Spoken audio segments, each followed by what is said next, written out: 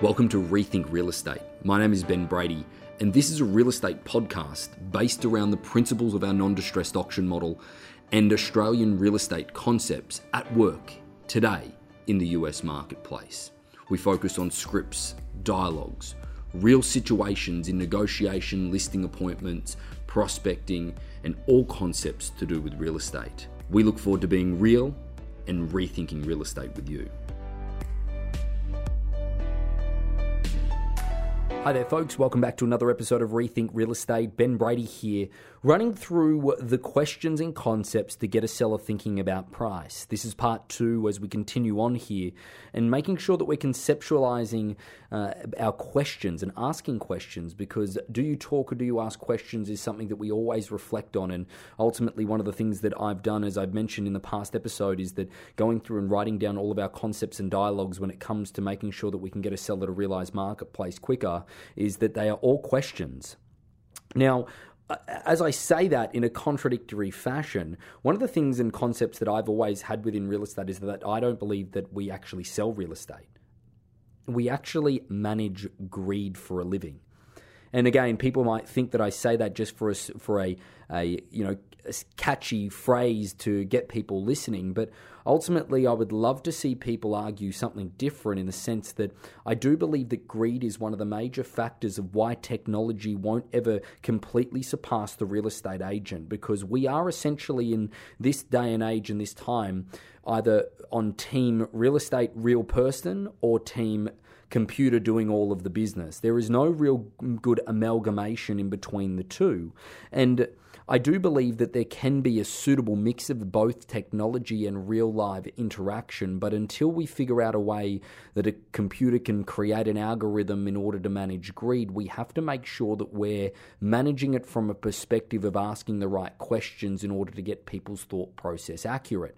So, for example, one of the first things that I ask a seller in the very beginning, it's more of a statement and then I round it with a question, is that this takes a lot of guts in order to be able to say to somebody.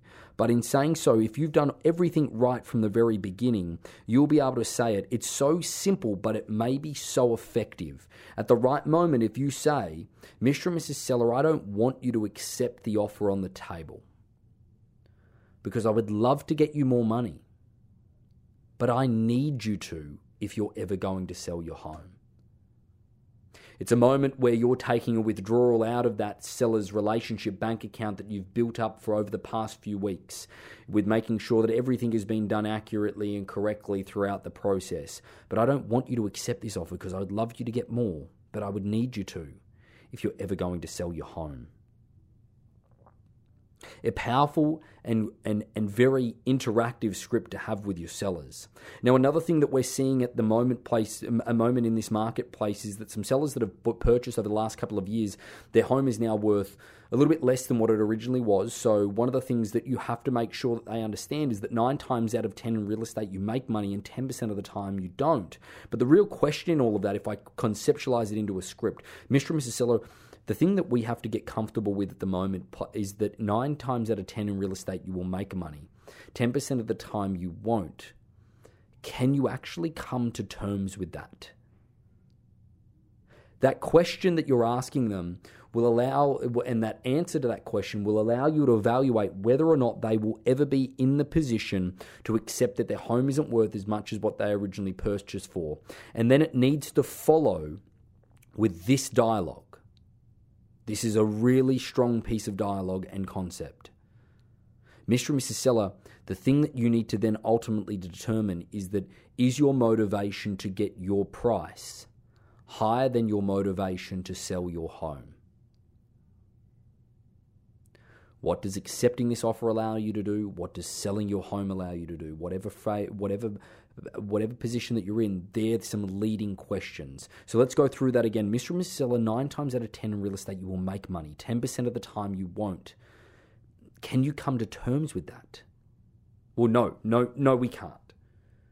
Well, we need to then determine now whether your motivation to sell your property and get your price is higher than your motivation to sell your property and move on. What does accepting this offer allow you to do? What does selling your home allow you to do?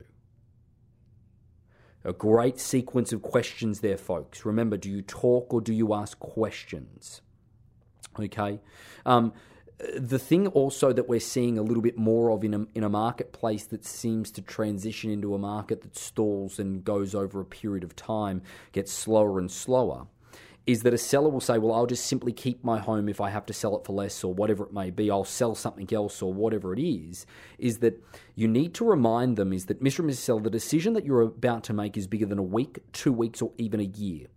In my eyes, I believe the decision that you're about to make is for a minimum of 5 years. And even then, let's say the market just stays the same. What do you achieve by holding on to the property? So let me put that back into context, folks. Mr. and Mrs. Seller, the decision that you're about to make is bigger than a year, bigger than a week, bigger than 2 years. I personally believe that the decision that you're about to make is for a minimum of 5 years. But let's just say that the market stays the same. What do you achieve by holding on to the home? They might say to you that they own it outright and they don't have very high expenses or whatever it may be, but Mr. and Mrs. Seller, it's still wasted money if the market just stays the same or gets worse. Are you prepared to play the waiting game and the Russian roulette and having the pressure of timing the marketplace, or to simply get the same price again at best case scenario when ultimately it's cost you money anyway and you're walking away with less?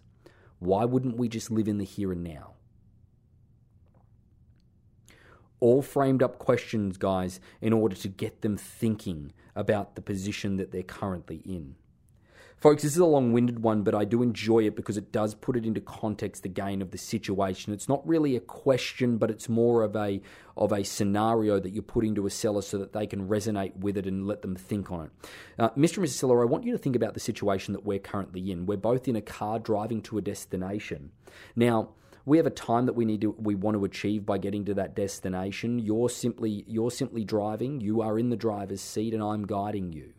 Now, the gas light comes on, and we have a decision to make. Do we either get off here at this exit, gas the car up, and make sure that we end up getting to our final destination?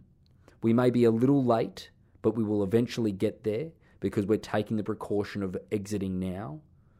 Or do we continue to push forward on an unknown road and run the risk of running out of gas, and then it could be a really long road of regret ahead?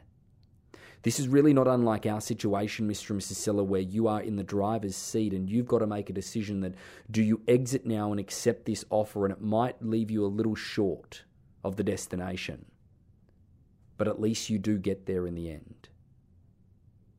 Or we can battle forward and I'll be with you the whole way through, but it could be a long road of regret ahead. Folks, trying to relate it back to a situation that they've had, and I certainly know that if somebody used that with me, one of the things that I love to do is run to an appointment, and I certainly believe that my car does it on purpose, is the gas light comes on, or the fuel light if you're listening in any other country outside of the United States, is that then you're pushing the appointment and you're not quite sure if you're making it. You're looking at how many miles or kilometers are left to the destination versus how many have you got. Then you're running conservative to think, no, I can definitely get there. But, guys, you need to make sure that you put it into context for a seller that they can relate to. The other thing that we need to make sure that we do is allow our sellers the opportunity to make mistakes. They are human beings, and one of the reasons I unbelievably love the auction process is because if a buyer is rejected at the very beginning of the process, if you handle it accurately and clear enough, you are able to hold on to that buyer the whole way through down to auction date, or until the seller realizes the market value and continue to represent that offer. In a traditional transaction, they're presented with a great offer in the very beginning, but what happens is that they reject that offer and the buyer goes elsewhere and just simply believes that seller wants too much money, and it taints not only the property but also the seller's reputation. So one of the things that we need to allow our sellers to do is make mistakes, and then ultimately it is up to you in order to help guide your sellers through. One of the really powerful things with auction is being able to hold that buyer, as I mentioned, but being able to frame it correctly to get your seller in the right position. So say that you got an offer that's quite low. You would be able to frame it to a seller this way. Mr. and Ms. Seller, I know that it would be ridiculous for me to say to accept this offer because it is so low, but if we have but if you had the property on the marketplace at this offer amount, don't you think that we would have a lot of offers? Well, of course we would, but we won't sell it at that level. Well, between your price and what this offer is where the marketplace sits, and we need to figure that out. But Mr. and Mrs. Seller, the thing that I want you to do is agree with me that, yes, this may be a low offer now, but if we get an offer that is at a similar level next, that we need to seriously talk about it. Because remember in the 24-hour meeting that I said that if we had consistently low feedback and consistently low offers, that we can't bury our head in the sand. We need to think about them and talk about them. So agree with me now, Mr. and Mrs. Seller, that if we receive another offer at this price level, that this very well could be the marketplace. Guys, you've got to take advantage of that. You've got to take advantage of that offer being on the table and making sure that if history repeats itself, that you allow it to speak louder than words. Okay? Allowing it to speak louder than words is certainly something that's important. Now, the other thing that we need to understand as well, and this isn't a question, this is getting to the pointy end of the process where the sellers are saying, well, these buyers all of these buyers are just trying to steal my property. These buyers are just trying to steal my property. It's the auction process that's attracting the wrong buyers. Mr. and Mrs. Seller, these buyers are not setting us up for a deal. They are telling us the truth. And they're not trying to steal it. They're not trying to steal your property, and they're not lowball offers or lowball buyers. These are the people that don't want to buy your property at all. So they have absolutely no reason to lie. Mr. and Mrs. Seller, the people that are trying to buy your property are the ones that we can't trust their feedback because they have a hidden agenda. The people that don't want to buy your property are the ones where real credible feedback comes from based on them comparing your home to other homes that they have seen in the marketplace. So they are not trying to steal it. They are people that don't want to buy the property at all, so they have absolutely no reason to lie about price. It's a really interesting concept, folks, and most people can't wrap their head around the fact that the people that are saying no are actually the best feedback for a seller to hear, not because they don't like the property or they're not in a position to buy it, is because they're coming from a third-party perspective and are not biased towards the outcome. Important to understand that concept. What do you feel we need to change to get your property sold? Because I'm out of ideas. This is context, folks, to give you an understanding, is that when you get to the pointy end of the process and there's nothing more that you can really do, or your seller is simply not listening to you in any way, shape or form, is starting to become unreasonable, you then go to them and ask them, well, what do you believe that we need to do then, because I'm out of ideas?